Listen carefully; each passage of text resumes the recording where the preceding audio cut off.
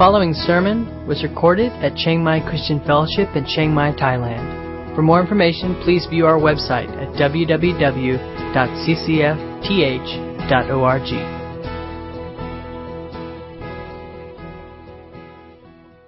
It's exciting to worship together. It's exciting to be coming together as God's holy temple, living stones being built together to offer spiritual sacrifices that are pleasing to Him. And that's what we are doing this morning. This morning we're looking in John chapter 9. If you have your Bibles and would like to turn there, let me begin by just reading the beginning. We're going to look at the whole chapter. I want to read the first few verses to introduce the story this morning. In John chapter 9, verse 1, it says, "As Jesus was walking along, he saw a man who had been blind from birth.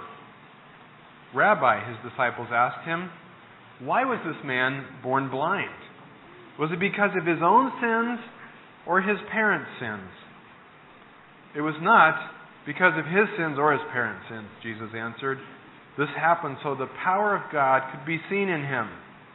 We must quickly carry out the tasks assigned us by the one who sent us. The night is coming, and then no one can work.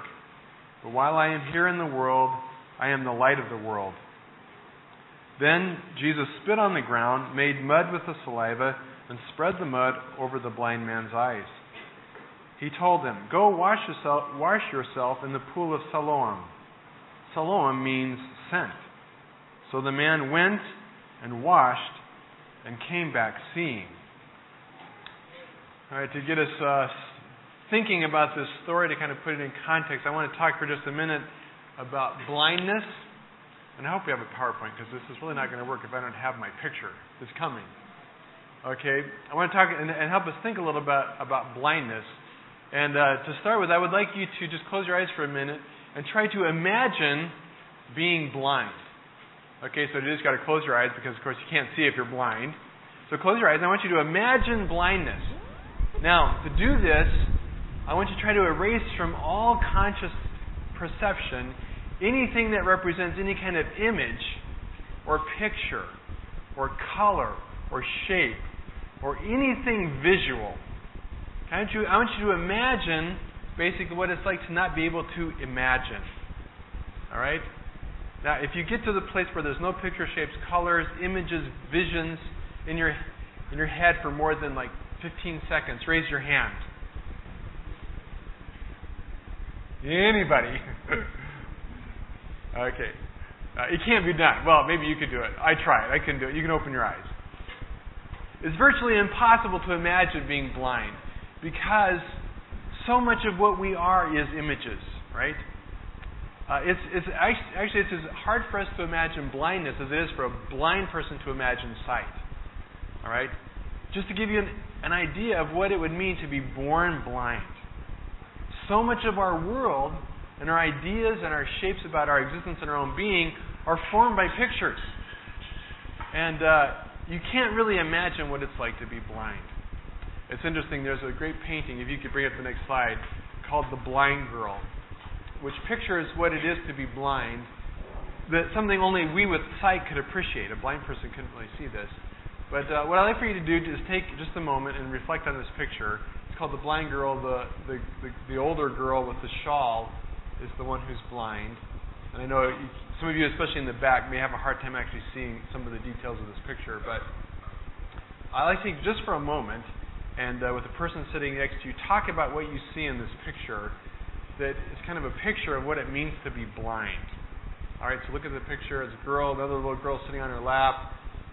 Just kind of take in the whole thing. And take just a moment, talk with the person next to you, a couple of people.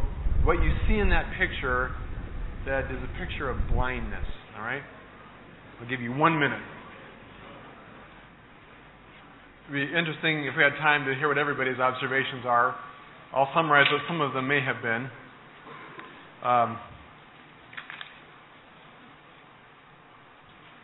It's a very powerful picture of what blindness is. And I was just struck by many things in the picture. And it's interesting that this girl who's blind, her whole world, she's wearing this shawl, And it's as if her whole world is basically within the grasp of that shawl. What she can feel and sense directly.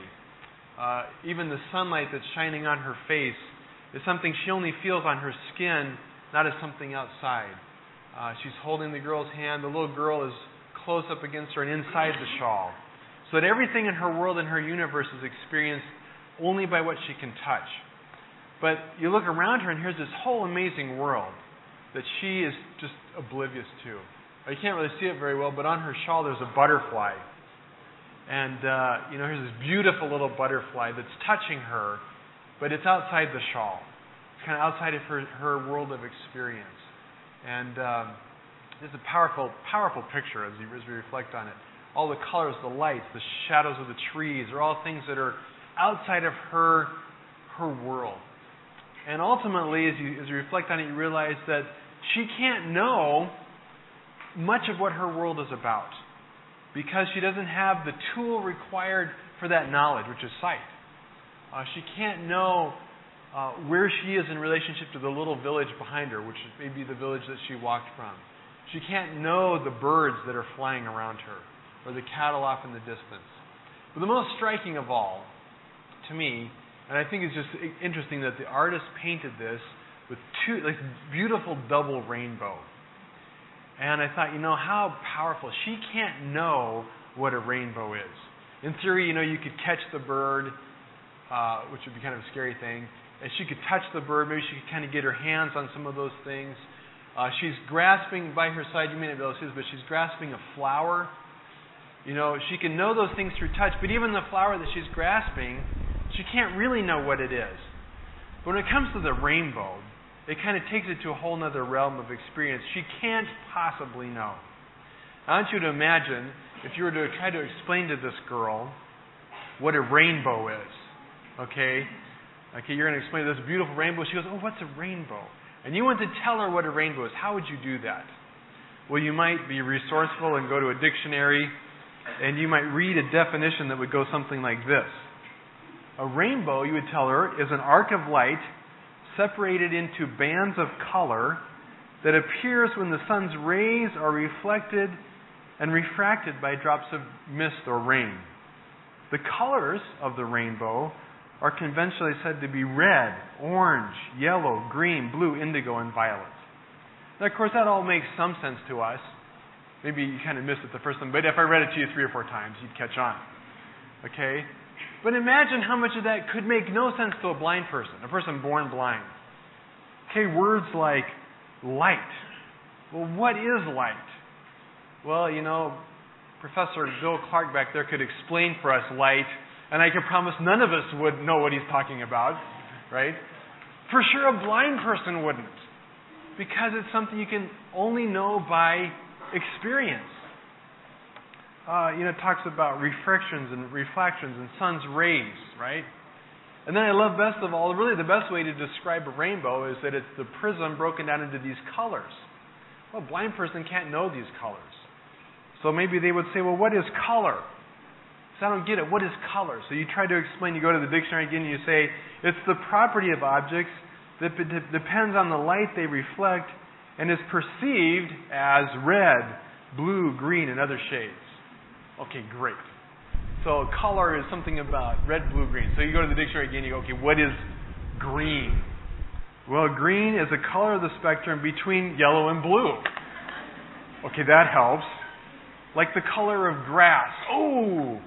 Okay, now we're getting somewhere. Green is grass. Okay, they can kind of get their hands on that. Between blue and yellow, what's yellow and blue? Well, blue is having or resembling the color of the sky on a cloudless day. Okay, if you're blind, that just isn't going to explain a whole lot. Okay, or yellow, which is having or being near the color of butter or ripe lemons. Okay, so now this person's got this image of this arc made of lemons, butter, and grass, right? And that's a rainbow. It's kind of a tossed salad, right, in the sky. You get the difficulty of knowing, see the problem of them knowing. And, as you reflect on this, you become aware of the fact that really we know a great deal about our world, ourselves, and the universe because we can see. Now, of course, a blind person develops their own senses of understanding their world based on the senses that they have. And in the picture, she has, touch is a very strong one. Feel, she knows the heat of the sun. She knows the cool of the breeze on her face. And a person born blind would experience the world to them in a very normal way.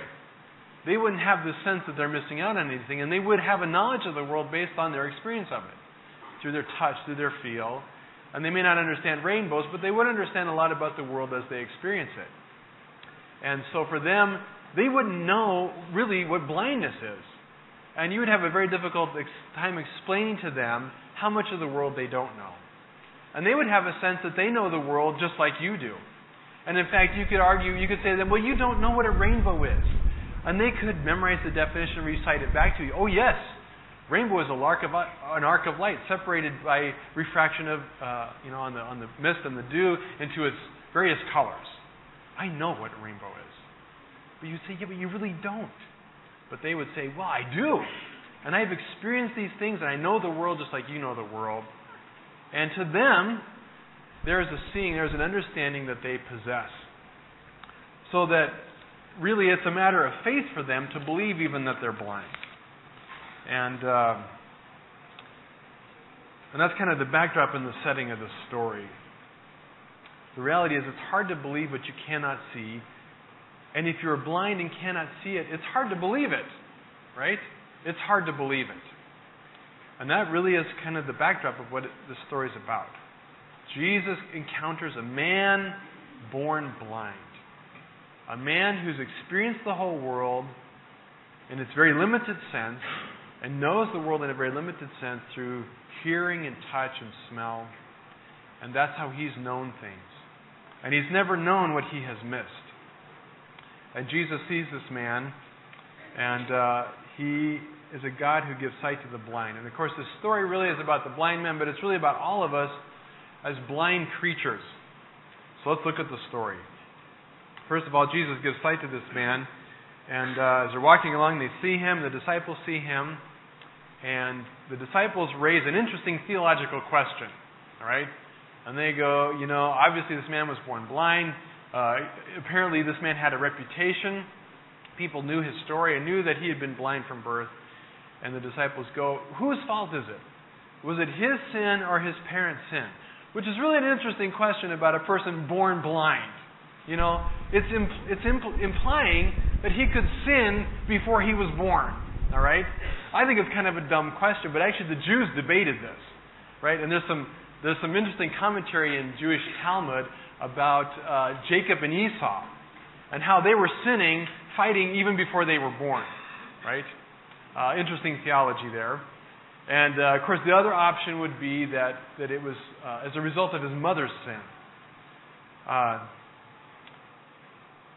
Of course, we all know and understand, and of course the Jews would have taught and believed, that in a general sense, all suffering and pain comes as a result of sin.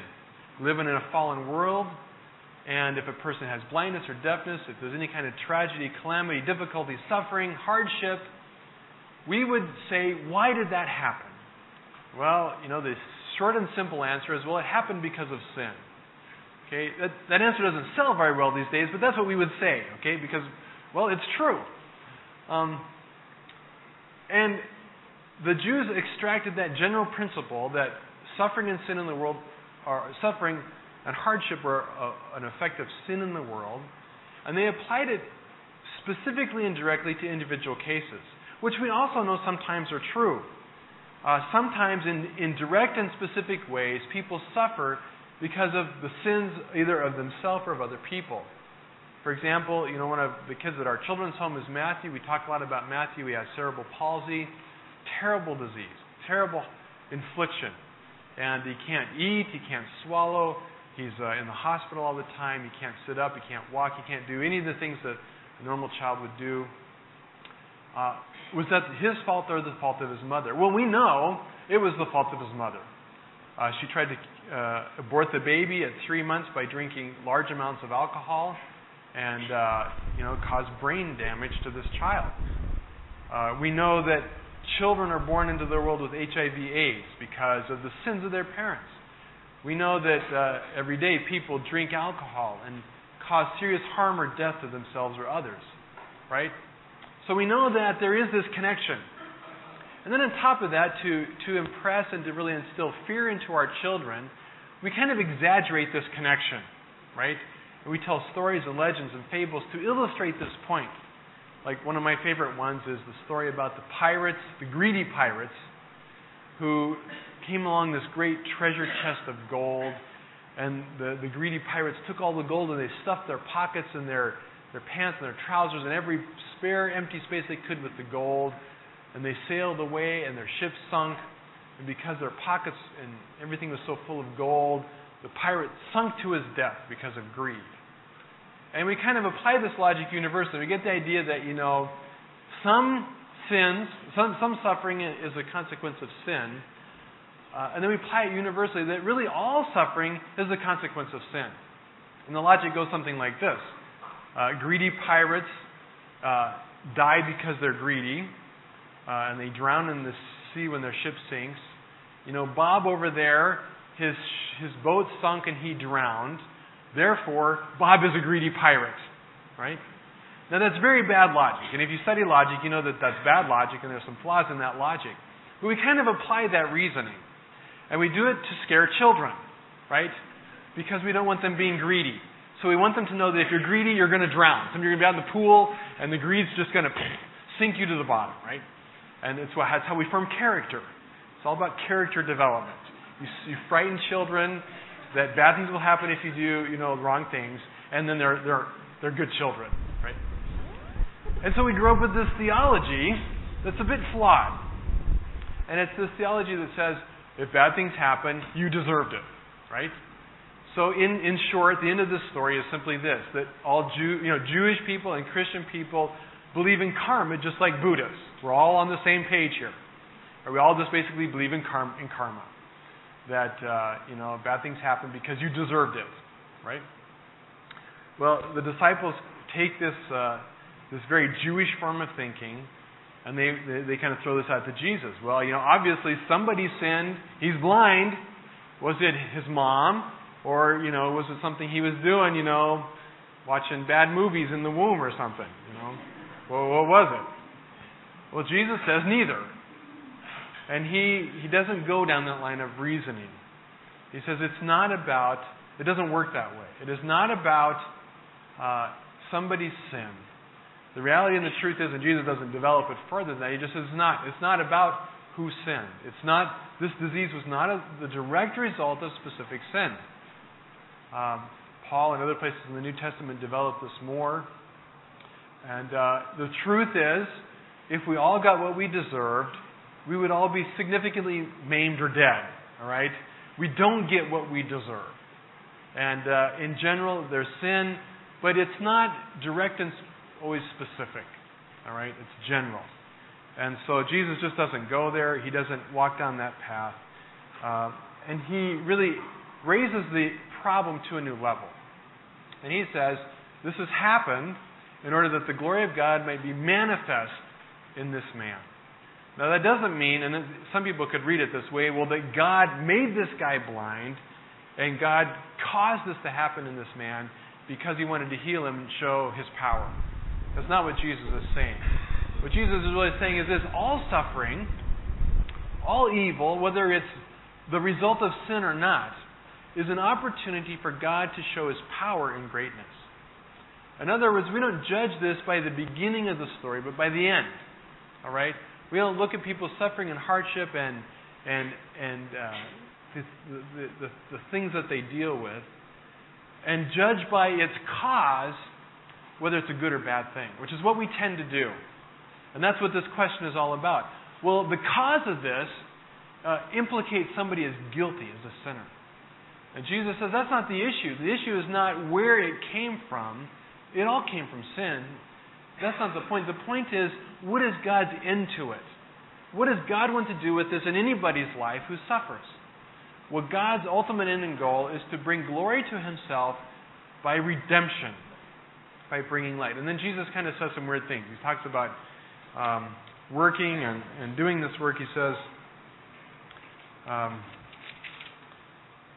says, we must quickly carry out the task assigned us by the one who sent me. The night is coming, and then no one can work.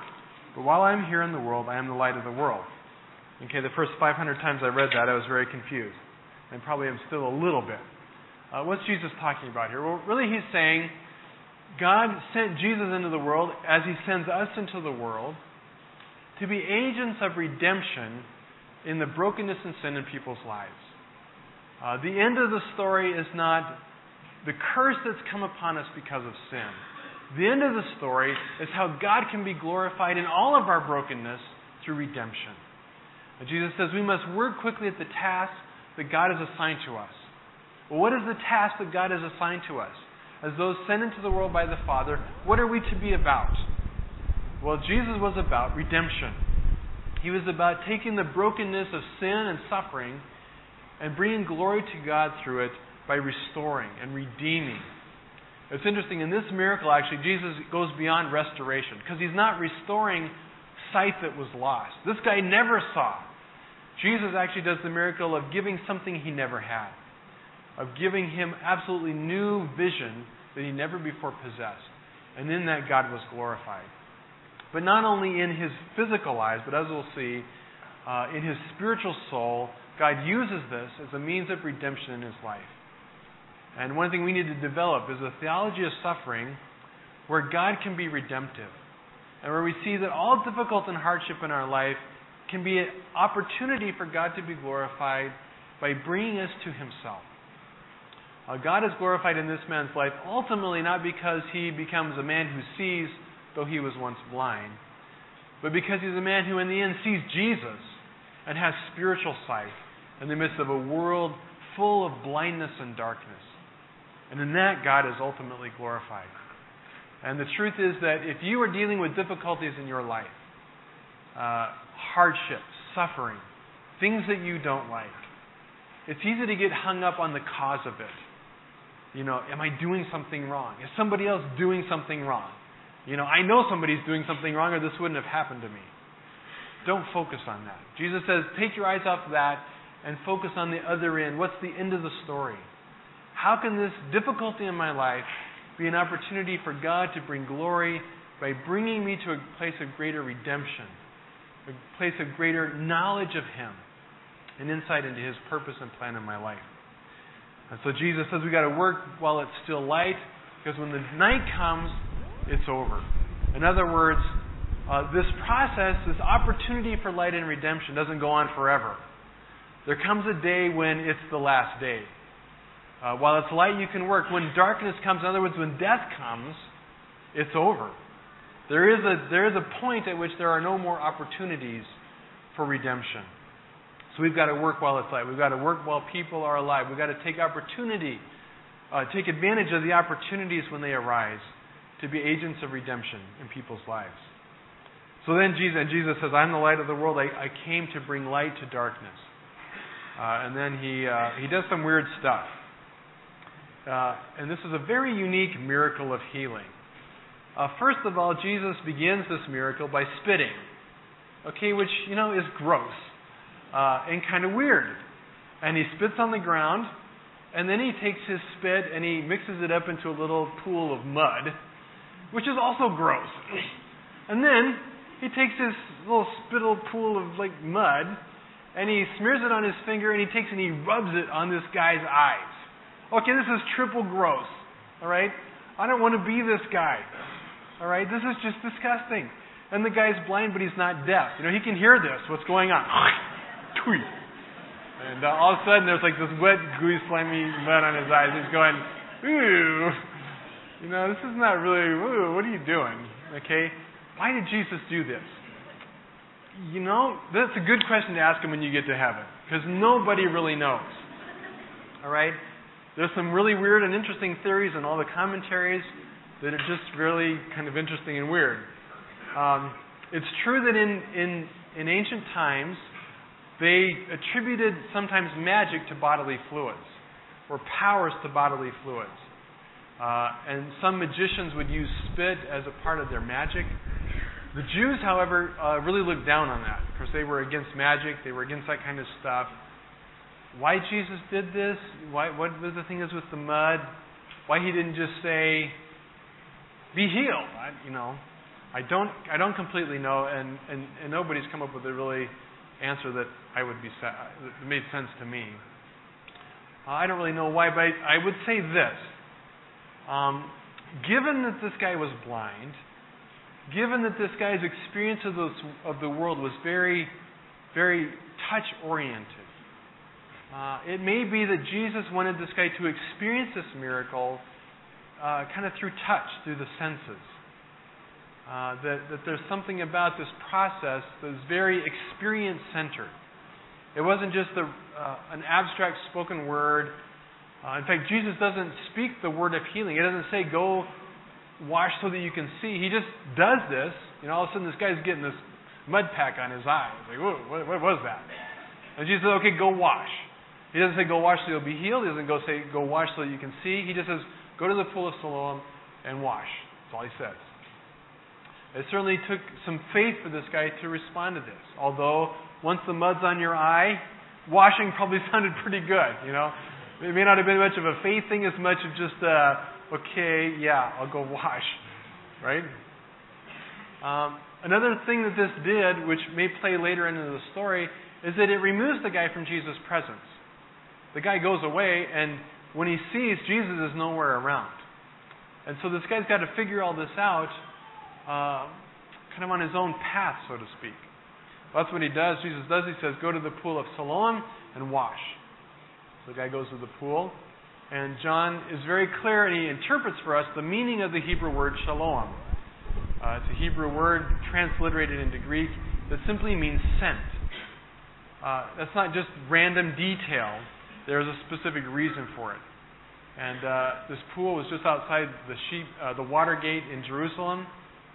It's the pool we talked about, the water pouring or water drawing ceremony, the Feast of Tabernacles. They went to that very same pool.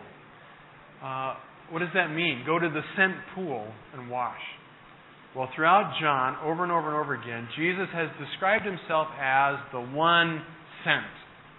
He says, "If you know who sent me, if you know that the Father sent me, I have been sent by the Father to do his work." Right? Over and over again, Jesus has been describing himself as the one sent from God.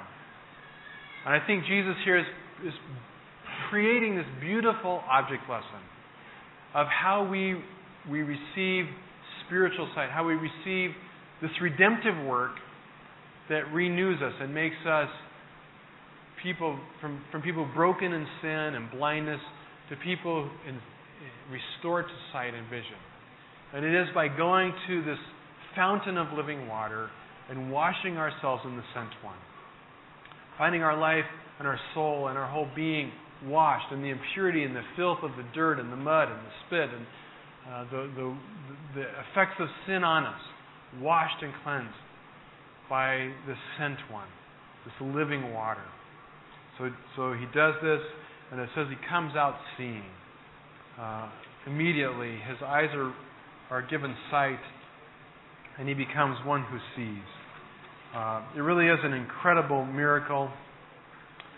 For those of us in the modern age who have a scientific mind, we'll look at this miracle, as some do, as impossible.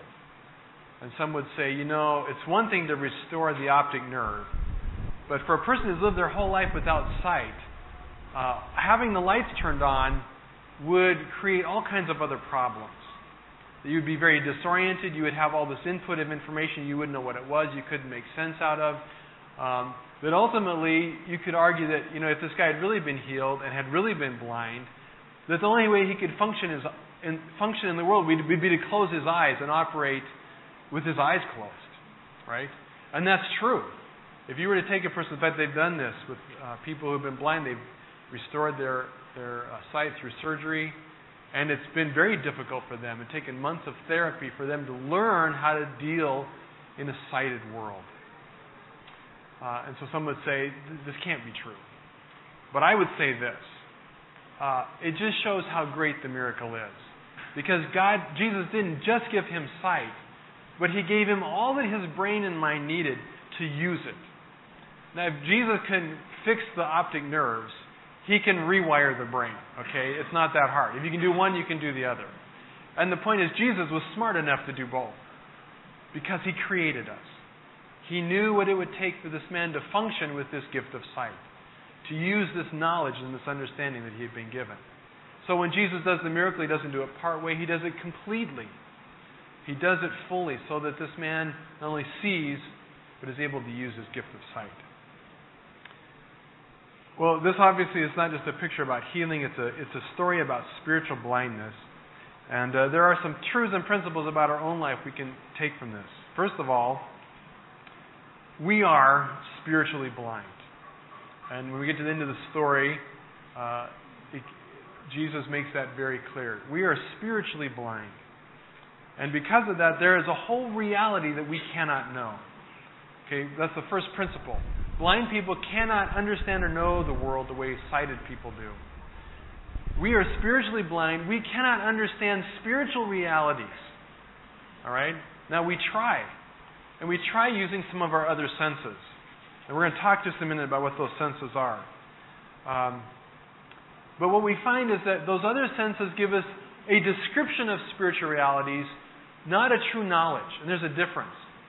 A blind person can describe a rainbow. We can talk about what a rainbow is to a blind person, but that's not the same as knowing it by experience. Only someone who can see can really know what a rainbow is. Well, the same thing is true for us in the spiritual realm. We can know by description certain things about God, but that's never the same as knowing Him because we've seen Him with spiritual eyes that have sight. Another principle is that just as a blind person really has to accept by faith that they're blind, in the same way, it's really hard for us to believe we're blind. The reality is that human nature would tell us, you're not blind. Okay? That other reality just doesn't exist. If it existed, you could see it. And since you can't see it, then it must not be real. We don't want to accept the fact that we can't see it because we're blind. Right? But that's something we have to come to grips with. Fourth thing is that when we can't see, we do trust our other senses. Like the blind girl in that picture. You know, she was trusting touch and feel, and she has a little accordion. She can hear things. Right? We turn to our other senses. So what are these other senses that we turn to try to understand God? What's interesting, in this story as it unfolds, this guy who was blind begins to gradually get more and more sight. And in the process, you see around him all these people who outwardly can see, but inwardly are spiritually blind. And there are people who are relying on these other senses to grasp God in reality. So let's look real briefly at what they are. What are these senses? The first, and this story is actually quite humorous. If we had time to really develop the humor here, we would. But it says his neighbors and the others who knew him as a blind beggar asked each other. So the guy comes back. He comes back into town. He goes to his little spot where he used to beg, and all the people who know him, his neighbors and friends, see him, and they have this very interesting conversation. Isn't this the man who used to sit and beg, the blind man? Some said he was, and others said, no, he just looks like him. Okay? So it's like, in their world, in their reality, all of a sudden this guy comes seeing, and they can't grasp that. They can't comprehend that. And they're going, no, it couldn't be him. It's got to be somebody different. And they're confused about the whole thing. So finally the guy's jumping up and down going, no, it's me. It's me. Really, it's me. And finally they believe him. He tells them the story about Jesus putting the mud on his eyes, going and washing. And they go, wow, that's crazy. We think the Pharisees need to make a ruling on this, right? Because we don't get this. So they go find some local, and this isn't at the temple level. This is at kind of a local level. They go to a synagogue. And they go to the church leaders, and they go, we just have something really strange here. We want you to explain to us. So they go, they present it to the Pharisees, and the Pharisees ask this man Jesus, they asked him what happened. Verse 13, they took the man who had been blind to the Pharisees. Because it was on the Sabbath that Jesus had made the mud and healed him, the Pharisees asked the man all about it. So he told them, he put mud on my eyes so I could see, and I washed. And some of the Pharisees said, this man Jesus is not from God, for he is working on the Sabbath. But others said, how could an ordinary sinner do such miraculous signs? So there was a deep division among them. Okay, it's very clear that these people have no spiritual vision. Right? They cannot see the truth of who Jesus is. And that's been a theme ongoing through the Gospel of John, but especially in chapters 7 and 8. This whole thing that they are blind. They can't hear. They can't understand. So, because they don't have spiritual sight, they rely on the sense of logic and reasoning.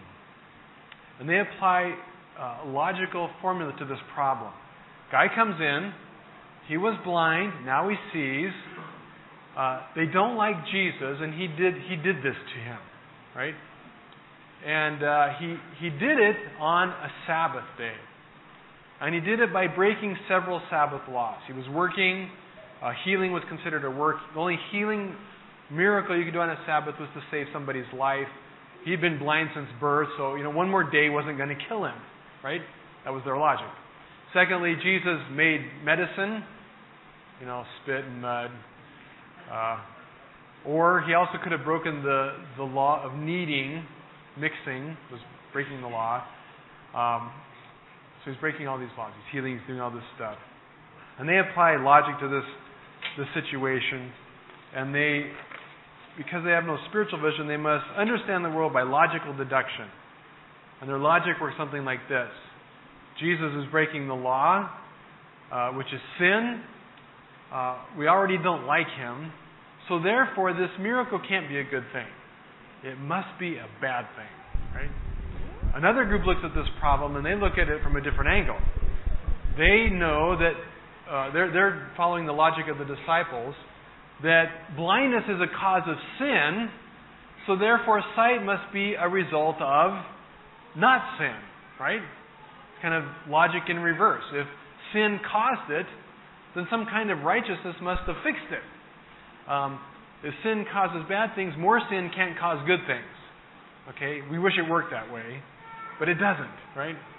And they know that. And so they apply these systems of logic. The end result of that is they have a huge fight. Okay? It says they are deeply divided. Okay? They can't agree. My observation is that many Christians, many people in the world, try to figure God out based on logic and reasoning. They apply this kind of thinking about how God must be, about why there's sin in the world and why there's suffering, and they try to solve those problems through logic and reasoning. And the result is 10,000 different groups and denominations and organizations who are divided, right? Because it's like, and this is what it would be like. Okay, it's like a group of people trying to figure out, a group of blind people trying to figure out rainbows, right? And they apply a logic and reasoning and arguing, and they come up with all different kinds of theories about rainbows, and each one convinced that their theory is right. But the reality is none of them are right fully, because they're basing it on descriptions, not experience. The truth is, and I'm all for logic, I'm all for thinking, but if we rely on that faculty, apart from spiritual sight, we will always end up with faulty conclusions.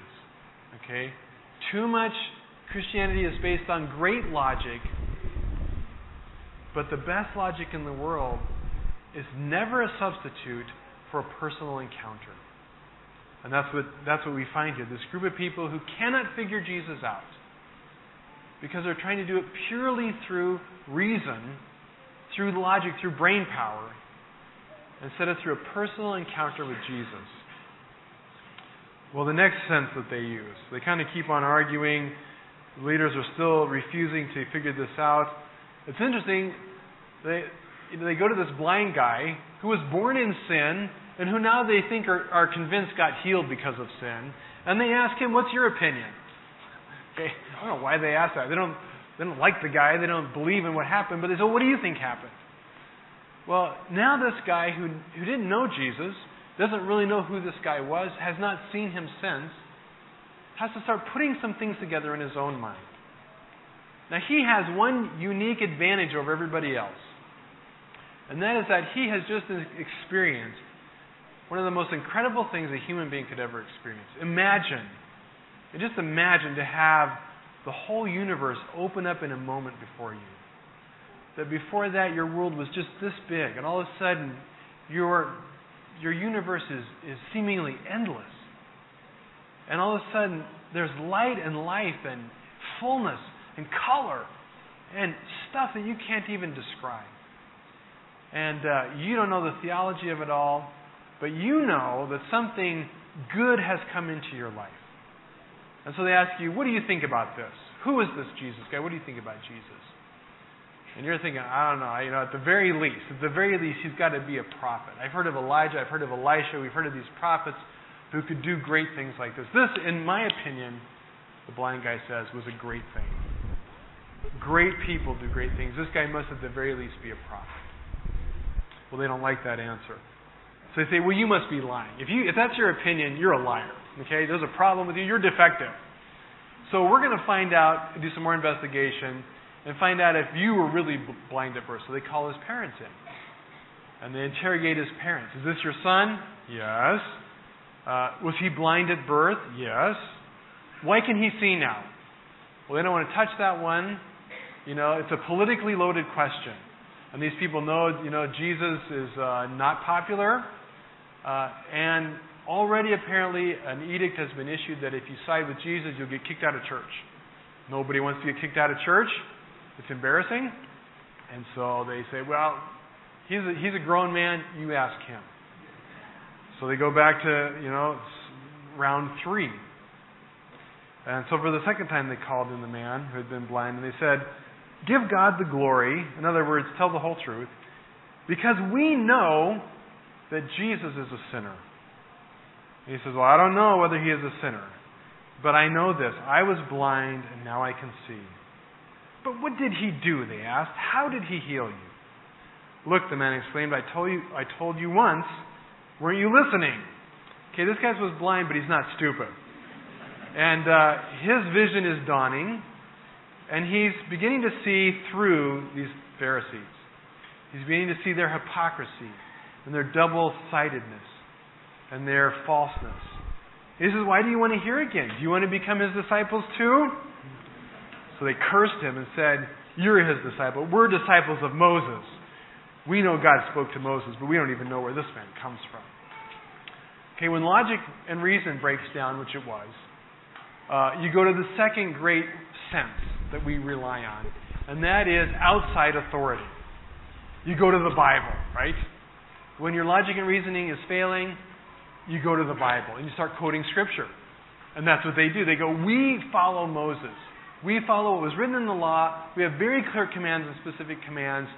We're going and relying on the authority of Scripture. In the modern age, people have kind of abandoned biblical authority and they go to the authority of science, right? We go to outside authority. The problem is, as we reflect on this, as you look at other parts of Scripture, and it's not developed here, but we know that Moses, everything he wrote about pointed to who? To Jesus, right? Jesus has just been going through these festivals, redefining these festivals and these events like Passover by himself. And he's demonstrating over and over again that he is the ultimate picture of all that those things pointed to. In other words, if you read Moses, if you read the Bible correctly, you must read it in the light of Jesus. You must interpret all of Scripture through the light of Christ. And that goes for the Old Testament. That's an important principle for interpreting and understanding the Old Testament.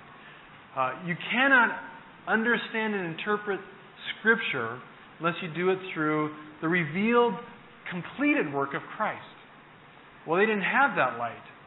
So their interpretation was faulty and limited. I love how, and I've had several people tell me this. It's fun. When you say something and they don't agree with you, and you argue with them and you're beating them, right? Then the final punch is to say, well, that's just not biblical, right? Which means I'm right because I know what the Bible says and you don't. right?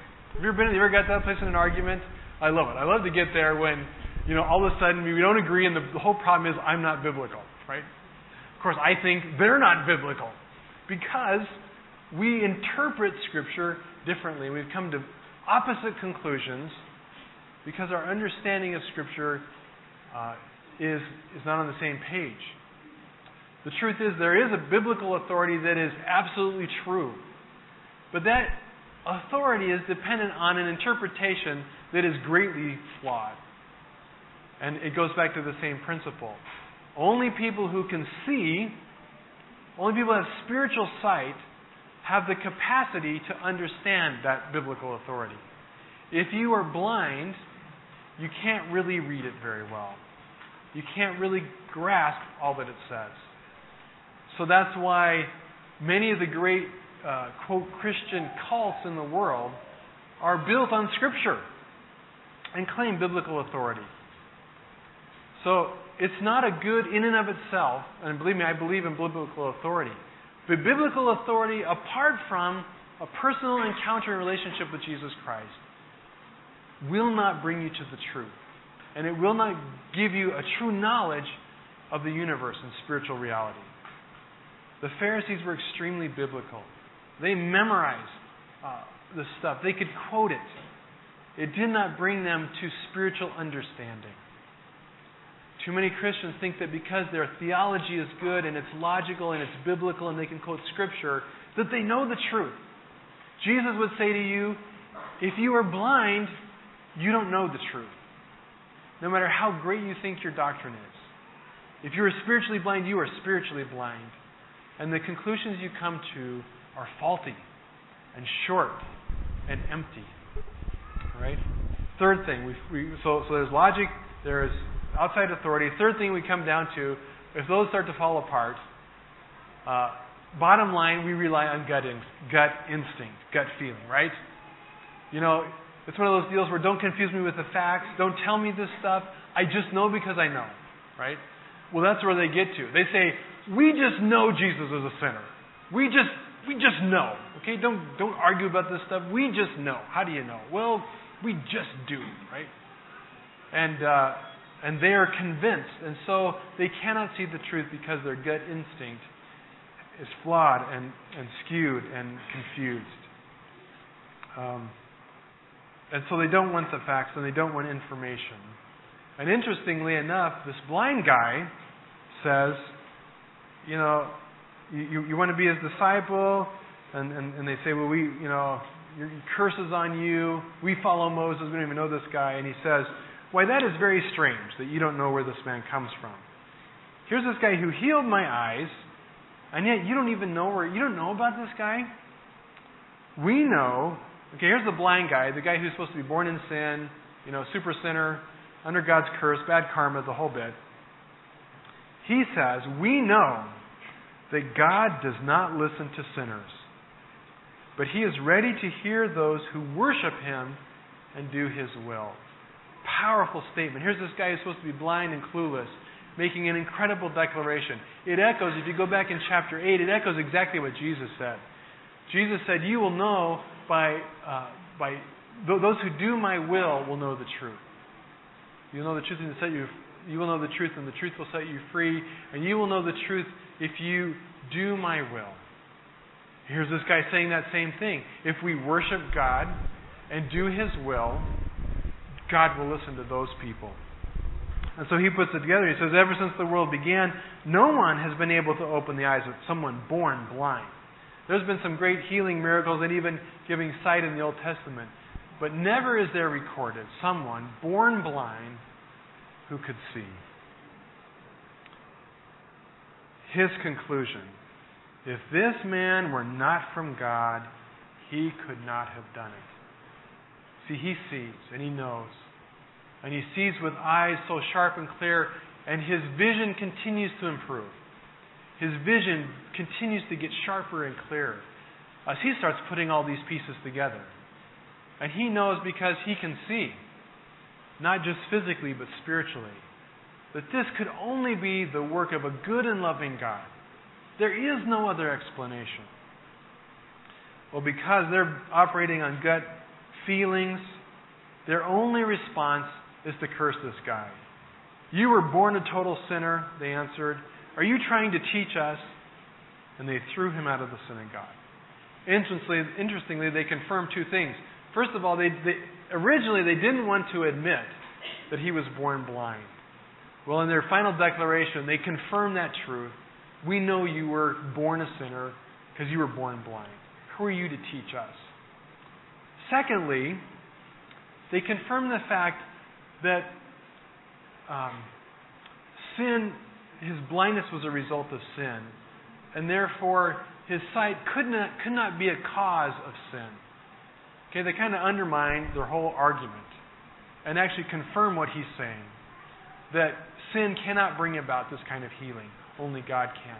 But at this point, in an argument, when you just get ticked off and like you're just raging and you start saying things that don't make sense, they're there, okay, and they've lost it.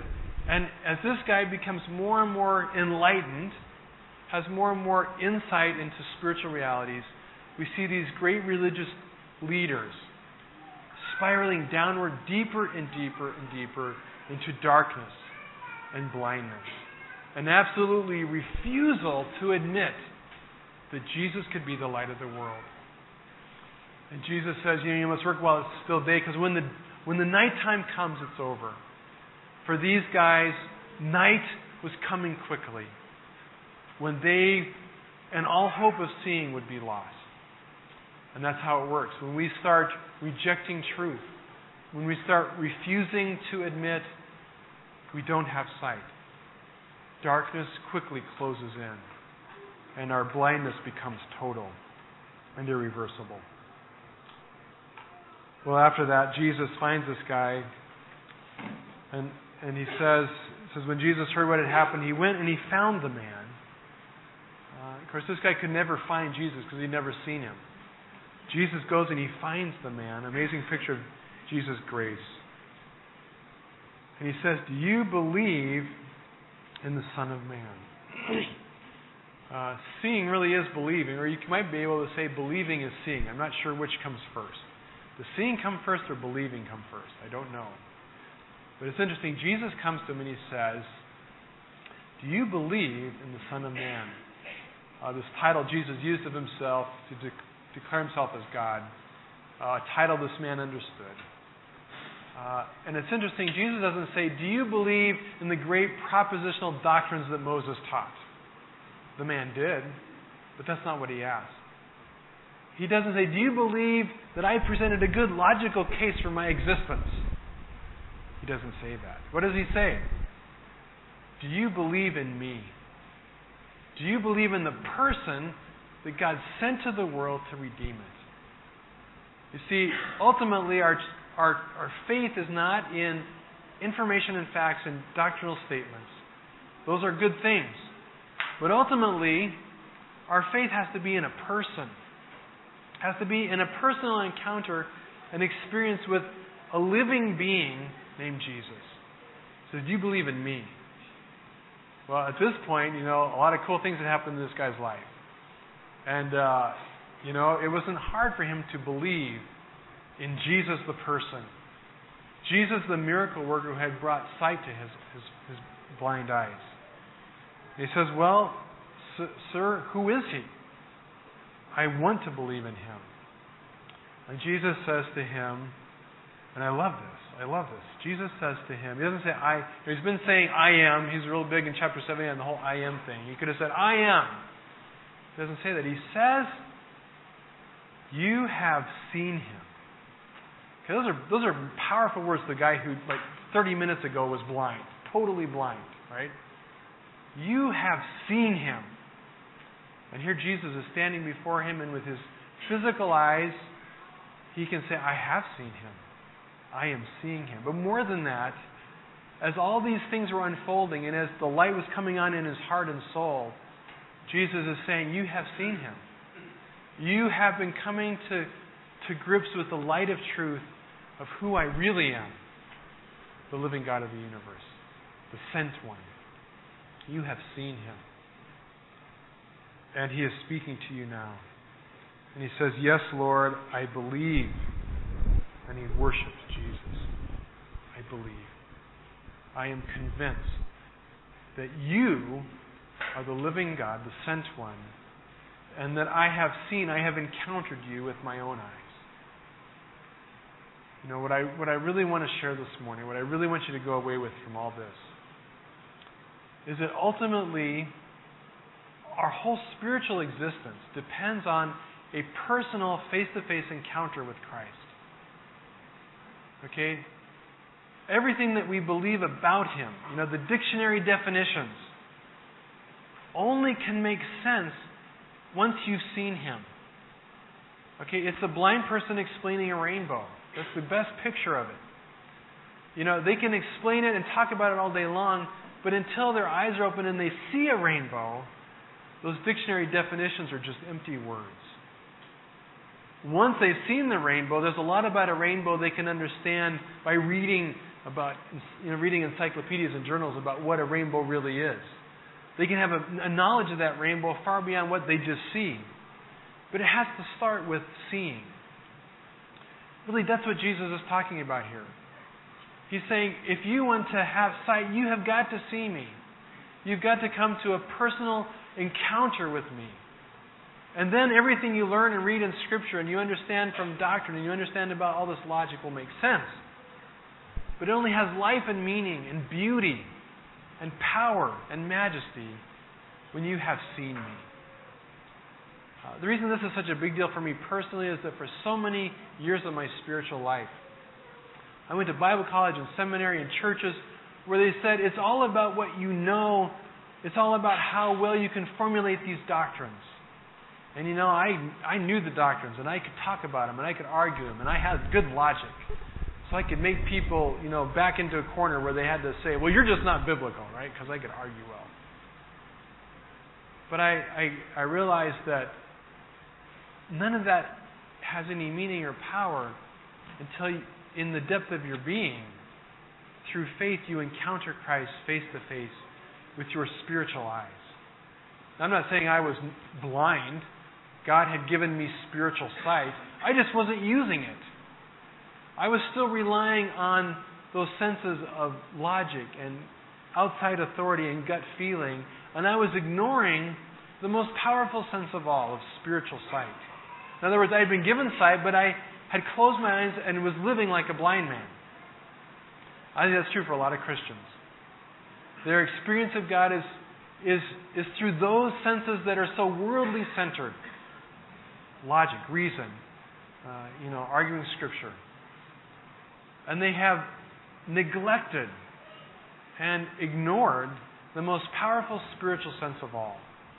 The spiritual sense of knowing Christ through personal experience. We meditated last week on Ephesians 3. Jesus says, or Paul prays that we would be strengthened in our inner man through the work of the Holy Spirit in our life so that we might have power to experience Christ, to experience His love. Right? That's what Jesus is talking about here. Finally, he says, as he talks to this man, he says, I entered the world to render judgment, to give sight to the blind, and to show those who think they can see that they are blind. And some Pharisees who were standing nearby heard him and asked, are you trying to tell us we're blind? And Jesus says, yes. The short answer. If you were blind, you wouldn't still be in your sin. But you remain in your sin because you can't believe you're blind.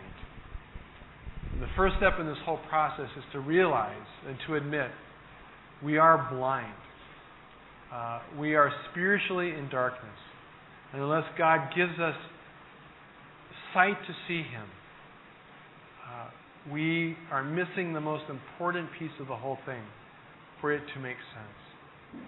And they just could not admit that. They were too proud and stubborn to admit there could be more than they know. And throughout the Gospel of John, what Jesus has been saying over and over again is there's more to it than you know.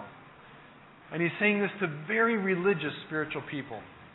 He's not saying this to the pagan Gentiles. He is saying this to Jewish leaders and teachers. He's saying to them, there's so much more than you know.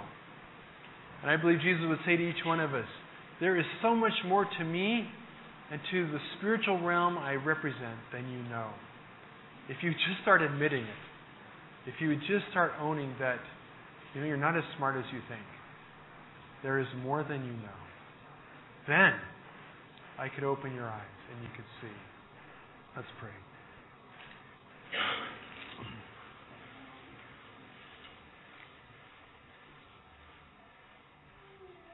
Lord God, we thank you that you are able to give sight, that you are the light of the world, and that you come to shine in the darkness, to make visible what is hidden, to reveal what is cloaked and shrouded in darkness.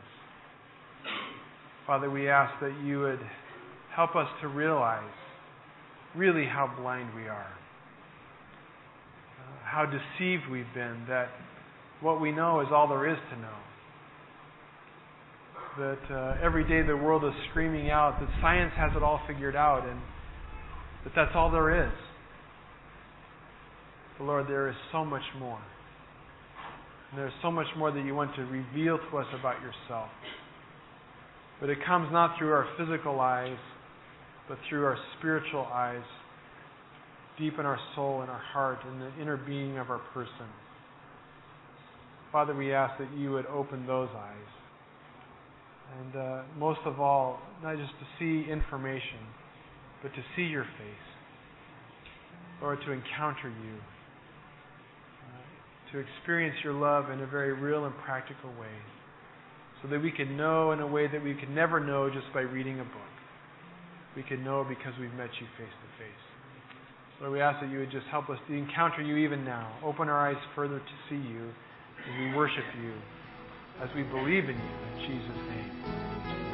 You've been listening to a sermon recorded at Chiang Mai Christian Fellowship in Chiang Mai, Thailand. For more information, please view our website at www.ccfth.org.